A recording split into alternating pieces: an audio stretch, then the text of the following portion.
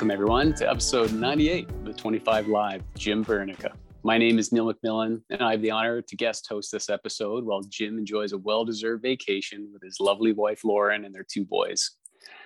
Building off of episode 97, our guest today is Dr. Jamie Dewitt. Dr. Dewitt is an associate professor in the Department of Pharmacology and Toxicology of the Brody School of Medicine in East Carolina University and an adjunct associate professor in toxicology program of the Department of Biological Sciences at North Carolina State University.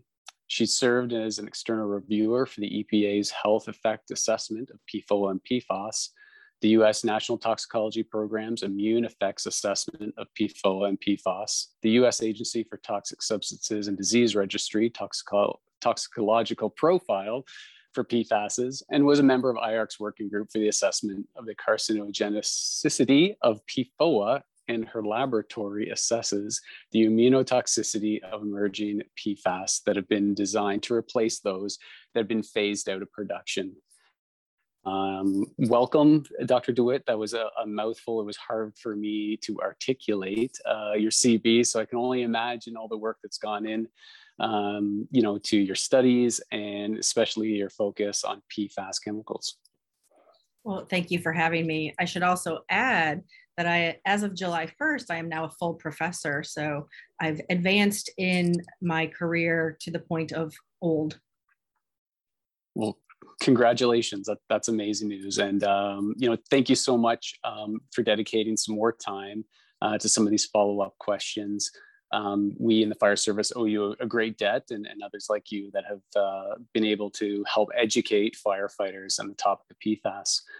So to start off, the topic of PFAS has been touched on before, and you in particular have spoken on the subject many times, but it still seems that the risk of PFAS exposures is still not widely known as a hazard similar to hazards such as asbestos, lead, and PCBs. What do you think this is? Well, there are probably several different reasons, and many of these are related to discovery of chemicals in the environment.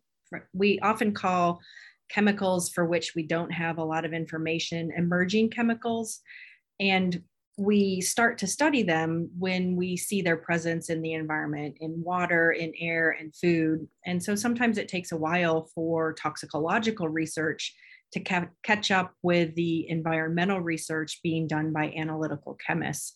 And then once the toxicological research is done, then epidemiological research is done and more toxicological research is done.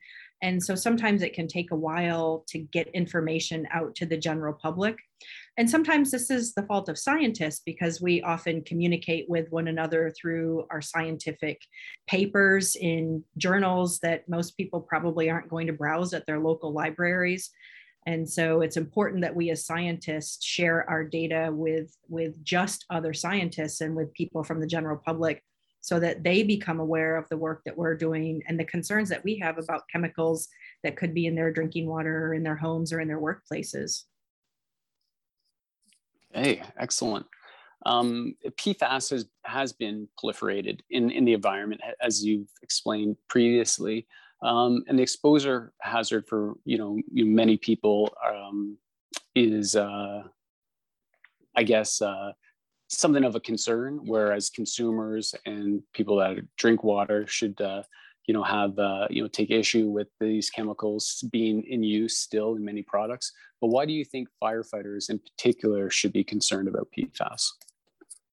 Well, when we think about environmental chemicals, we not only think about how people from the general public get exposed, but we also have to think about those who work with the chemicals either through manufacturer or through very specific or heavy uses. Firefighters have long used aqueous film forming foams that were originally, I think, developed to meet military specs for putting out certain types of fires. And so these are used in copious amounts. They're used in training exercises as well as in real events. And so there's a lot of exposure through the use of aqueous film forming foams. I've never been in a situation where I've observed their use, but I've seen videos and they're sprayed everywhere. So it's almost impossible to avoid exposure if you're spraying something with foam. I've also heard from firefighters that they've been told by some safety officers that the foams are not any worse than bubble bath. So don't worry about it. Don't worry if you get it on your skin or if you accidentally ingest or inhale a little bit of it. It's not a problem. But we also know that firefighters can get exposed to PFAS through more than just foam. We know that PFAS are used in turnout gear, and we now know through the work of Dr. Graham Keesley that those PFAS can migrate to other layers of turnout gear, and some of those layers might be next to skin. We also know that PFAS can be used in things like climbing rope, and I understand that rope is in ample supply in many firehouses for various purposes. PFAS also are used in food packaging. So if you run out to grab a burger, there may be PFAS in the food packaging. So, or you might also live in an area where PFAS contaminates drinking water. So if you're a firefighter living in a contaminated area, you're exposed through your workplace and potentially even through your home environment. So it's almost impossible to avoid exposure. Okay. As a firefighter, I know when I mentioned certain things like dioxins, benzene, toluenes, we know those substances are present in our environment or in the products of combustion. We kind of take a step back. But is it fair to say that PFAS could be considered more concerning than some of those, not only because of their biopersistence in humans, but also because they're linked to a wider array of diseases and illnesses as compared to many of those IARC listed chemicals? Yes, that's a good assessment and a good way of comparing. PFAS to date are among the most long-lived environmental chemicals that scientists have encountered. Dioxins and polychlorinated biphenyls, for example, are known to degrade in soil after about 30 or 40 years. Something like benzene degrades very quickly in soil in days or weeks or even months. But something like PFAS, to our knowledge, does not degrade in 30 years or 50 years or even 100 years. It might take several hundreds of years for PFAS to naturally degrade in the environment. Certainly we can come up with ways of forcing its degradation, but that may be somewhat costly. And how do you degrade PFAS that contaminate sediment in a river? We can't figure that out for polychlorinated biphenyls, so how can we figure it out for PFAS? But you also hit on a very important consideration regarding toxicity. PFAS seem to impact multiple cells, tissues, and organ systems. The fancy phrase for that is that we call them multi-system toxicants. So they can impact numerous sites in the body. Benzene, for example, we know is very potent with respect to the bone marrow and immune cells in the bone marrow. As a solvent, we also know it can have impacts on the brain and some impacts on the liver. PFAS also seem to be able to circulate throughout the body and impact numerous tissues to a greater extent than these other compounds that you mentioned. Okay, it's frightening. Terrible. But you know what, that kind of leads me into, a question with respect to some of the specific illnesses that firefighters seem to be disproportionately afflicted with. On a whole, my understanding is that usually we display a healthy worker effect to many diseases that are related to lifestyle, or can be, I guess, minimized through lifestyle. But conversely, it seems like, firefighters are at increased risk of metabolic and cardiovascular diseases. Traditionally, I know as an advocate for sick and injured firefighters, we've attributed, this to, the shift work, sleep deprivation, chronic exposure to CO gas, and the sudden physical and psychological stresses that firefighters, endure in the course of their duties. But do you think there could be something to maybe the stacked or cocktail effect, with firefighters when it comes to metabolic and cardiac conditions, when we throw in some of these PFASs that may be linked to some of those conditions as well? So a really interesting paper came out in, I think, 2017. And it was a paper by a group of scientists, a really huge group of scientists, who looked at data on chronic diseases across the globe and the likely sources of causation behind those chronic diseases. And they determined from the data that each year, 9 million people die prematurely from exposure to environmental pollutants that are behind these chronic diseases. And more often than not, the people who were affected are people who live in high risk areas with higher loads of pollution, lower access to affordable health care and healthful food. And so the people who are most susceptible carry the highest burden of disease from environmental pollutants. And so let's shift and focus on firefighters. You mentioned a whole host of stressors that firefighters have to deal with. You've got the stress of the job combined with shift work, combined with being in hazardous situations on a routine basis. Those all make the body more susceptible to effects of other stressors that include environmental and workplace contaminants. And so when you combine all of those stressors together, I'm surprised that firefighters are as healthy as they are. And part of that probably comes from having to take very good care of yourself so that you're able to perform the duties of your position. I think you mentioned the healthy worker effect, and that is an effect that epidemiologists see when they study certain populations, where they might see decreases in death, for example, from certain diseases. And that's because people in certain occupations have access to annual healthcare exams and preventative medicine that allow them to start to manage those diseases so that they can survive for a longer period of time with those diseases, compared to somebody who doesn't have access to that type of care. So, making a long story short, stressors are going to increase people's susceptibility to agents that can induce chronic diseases. We also know that PFAS can have effects on our body's metabolic pathways. One of the questions I'm trying to address in my laboratory is how metabolic pathways in the immune system are affected by PFAS exposure. So, you've hit on some very important considerations. And so, how can you reduce stressors to reduce your likelihood of illness? Well, phasing out hazardous chemicals that are not essential would be one very important step in reducing that workplace stress.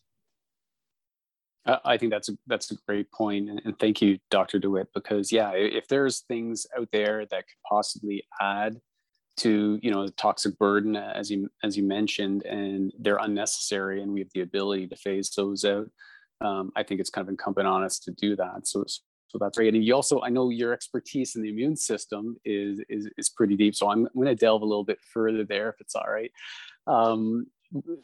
By helping firefighters go through, their journey to survivorship when they are diagnosed with cancer, there's all sorts of different treatment modalities that their physicians, put into place to help support them.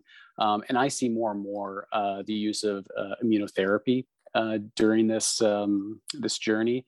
And I know, just through, again, my lay understanding of this is that the immune system plays a huge part in both preventing cancer from developing in humans, and then also setting us up for greater success when undergoing treatment.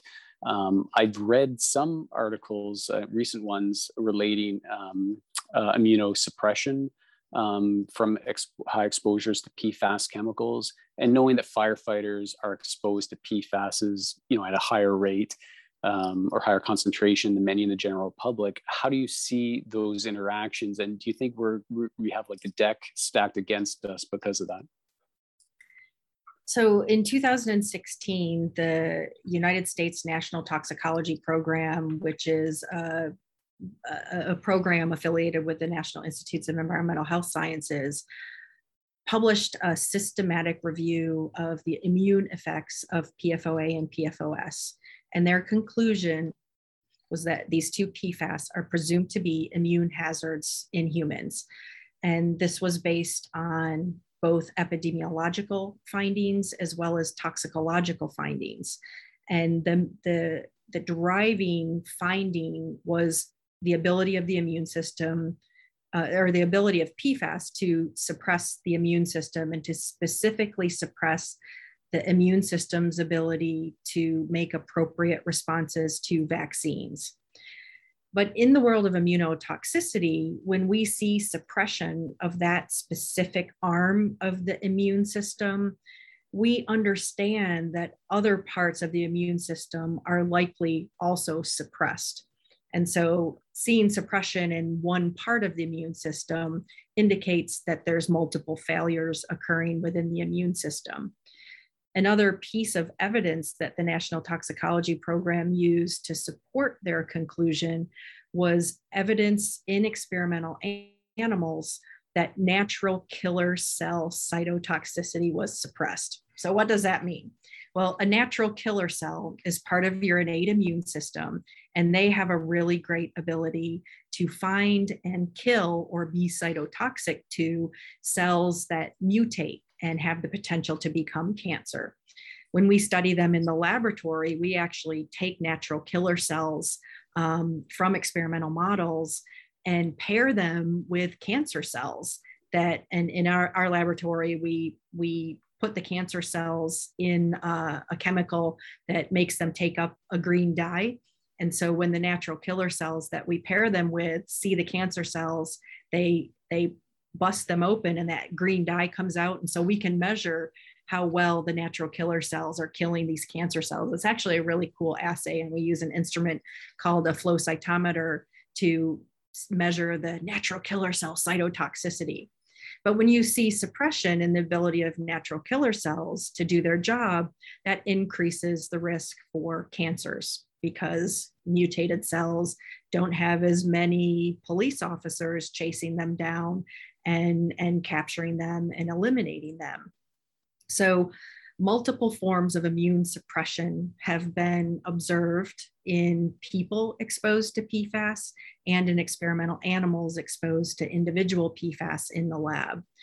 All of this combined then means that if you're somebody who is highly exposed to PFAS, there's an increased risk that your immune system isn't protecting you as well as it should.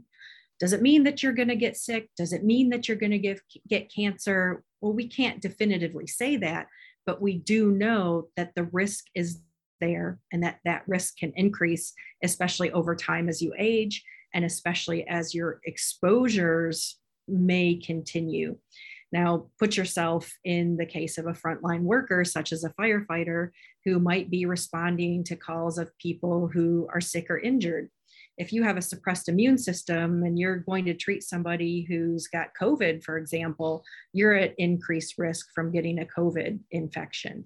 So it's very important that those who have high levels of exposure really take extra efforts to protect themselves, especially as we continue to try to fight this pandemic. I would also suggest that people get vaccinated. Even if your immune system is suppressed, that vaccine is still going to give your immune system an extra boost that it needs to fight off a pathogen, sort of like giving your immune system a big hammer versus a little hammer. I'd rather have a little hammer than no hammer at all.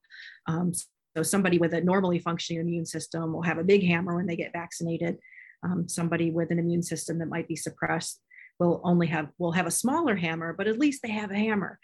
So it helps. And I would encourage, anybody who has high concentrations of PFAS in their body or in the environment around them to take all precautions to ensure that they don't get exposed to COVID or the flu or another infectious agent that can really lead to mortality. Wow. Yeah, it made me think of so many questions. But just so again, I understand it can be kind of a double whammy.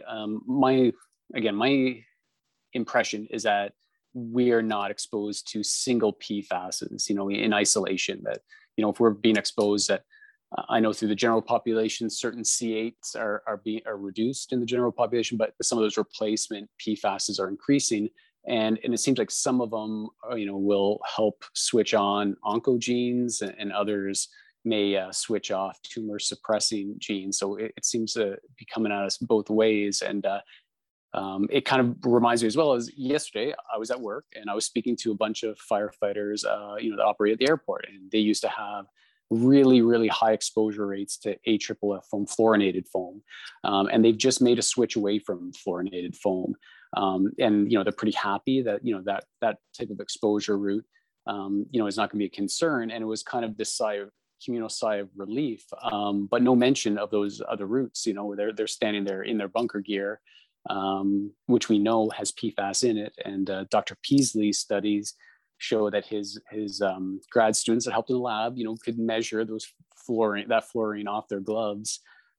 So what recommendations would you make to firefighters as far as reducing some of those easy exposures to PFAS?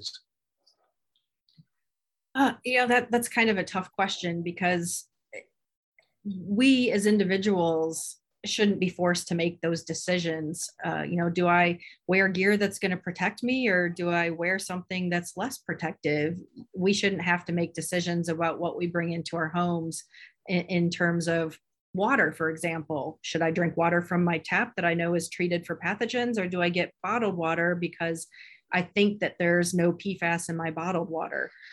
But in terms of reducing exposure on an individual level, it depends. A lot of it depends on where you live and where you work. In the workplace, there may be very few alternatives in terms of how you can reduce your exposure through gear. If there are only one or two manufacturers and they all use PFAS, you don't really have much of a choice. You have to get the gear that's going to protect you.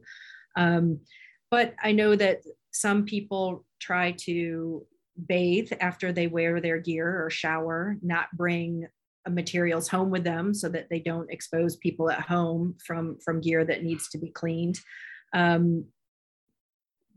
Purchasing fast food items from chains or restaurants that don't use PFAS in their food packaging would be one way to reduce individual exposure. Trying to avoid purchasing products that are made with PFAS or that contain PFAS. Of course, that means being a consumer who knows what all of those are. I'm somebody who studies PFAS, and I don't even think I know all of the products that contain PFAS, because the list is honestly way larger than what I thought it was when I started working with PFAS. I mean, dental floss contains PFAS. I recently shifted dental floss brands to avoid using a brand that had detectable concentrations of PFAS in it. And I don't like the new floss as well, but I don't want PFAS in my mouth with my floss. So, I said it depends. It depends on where you live, because we know that people who live in areas with water contaminated by PFAS get most of their exposure through their drinking water. But if you live in an area where your water is not contaminated with PFAS, then most of your exposure is going to come through your food or household items, or your occupation, depending on where you work. So it really requires being educated about those sources of exposure. And it honestly takes a bit of work to do that. If you're considering new furniture or carpeting for your home, do research on companies that don't use PFAS in their textiles. If you need a new pair of hiking shoes, do research on which companies don't use PFAS in their hiking shoes. If you're going to buy new dental floss, do research on which companies don't use PFAS in their floss. That's a lot of time and effort. There are some organizations that have provided some really good links to PFAS-free consumer materials. The Environmental Working Group has great information. The Green Science Policy Institute has great information. The PFAS Exchange, which is through Silent Spring Institute, has great information as well. But all of this requires individuals doing research to figure out how they can avoid exposure, when really we as individuals shouldn't have to avoid exposure. We shouldn't be getting exposed to chemicals that don't belong in our bodies. Yeah, no, I completely echo your frustration with the subject. I think it kind of leads us to where, we're going, I guess, right now in the interim with respect to some of the regulations and codes that apply to firefighters, like NFPA 1971. And I know there's a TIA presently, an amendment to that would, if the amendment's adopted, it would allow for the elimination of a UV light degradation test that would then hopefully open the door for PFAS-free alternatives to be incorporated into moisture barriers. And with the alternatives that are PFAS-free for durable water repellent finishes, that would hopefully enable departments that are interested to purchase gear that is arguably PFAS-free. I know that in 2015, industry voluntarily switched from some legacy PFASs to what they were advertising as safer alternatives. This was something that was ever reported to firefighters, but those replacements are C6, 6-carbon chain PFASs, and some polymers, which again, Dr. Peasley's study has shown degrade down to terminal PFASs that are known to be hazardous. How important is it for us as stakeholders, as firefighters, to be involved in these processes with regulation to try to ensure that we have safer alternatives? Well, I think you should be as involved as you are able to be, given your time and constraints that may be placed on you by your employer. The only way decision makers understand concerns that stakeholders may have is hearing from stakeholders. So at the very least, those who are making decisions about what you wear and why you wear it need to know your concerns about the chemicals used in that gear and in activities that you have to perform as part of your job.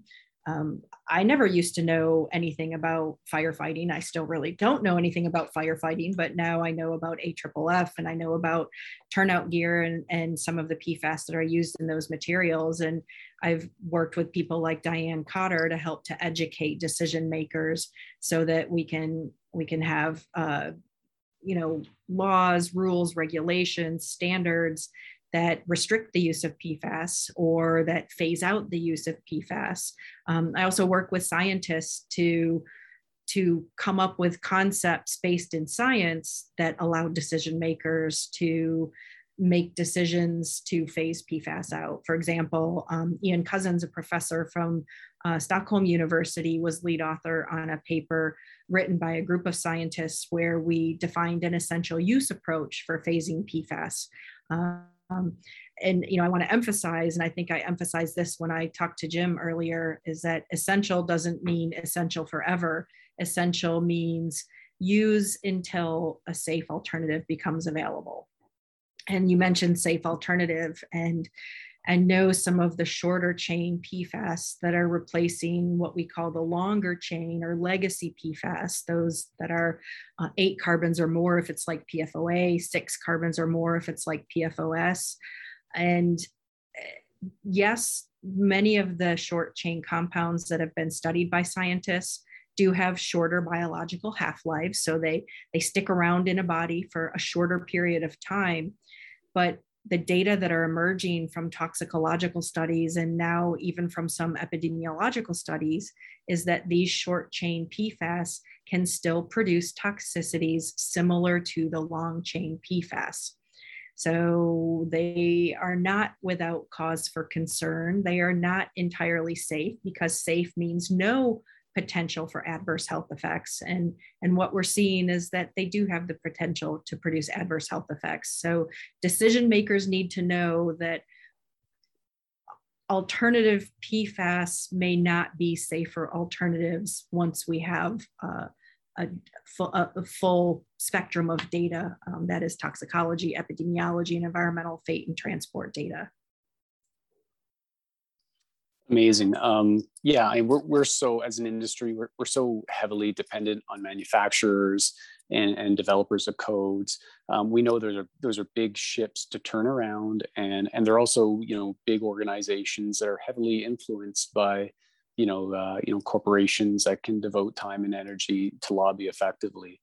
So I can't thank you enough, Dr. Dewitt, for your advocacy, for firefighters and their health and well-being, as well as the other academics that are supporting us in making some of these, these changes possible, and hopefully lead to less instances of cancer and other diseases linked to PFAS in particular.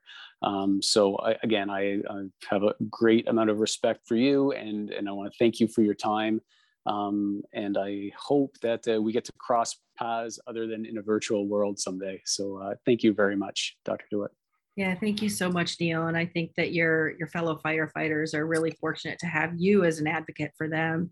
And this is a little bit of a cliche, but knowledge is power. And without knowledge and information, we can't make decisions to improve the quality of our life and the quality of our workplaces. So if I can give you the knowledge to improve the quality of your workplace, then I feel like I've done a little bit of my part as a professor, as somebody dedicated to education. So I appreciate you listening.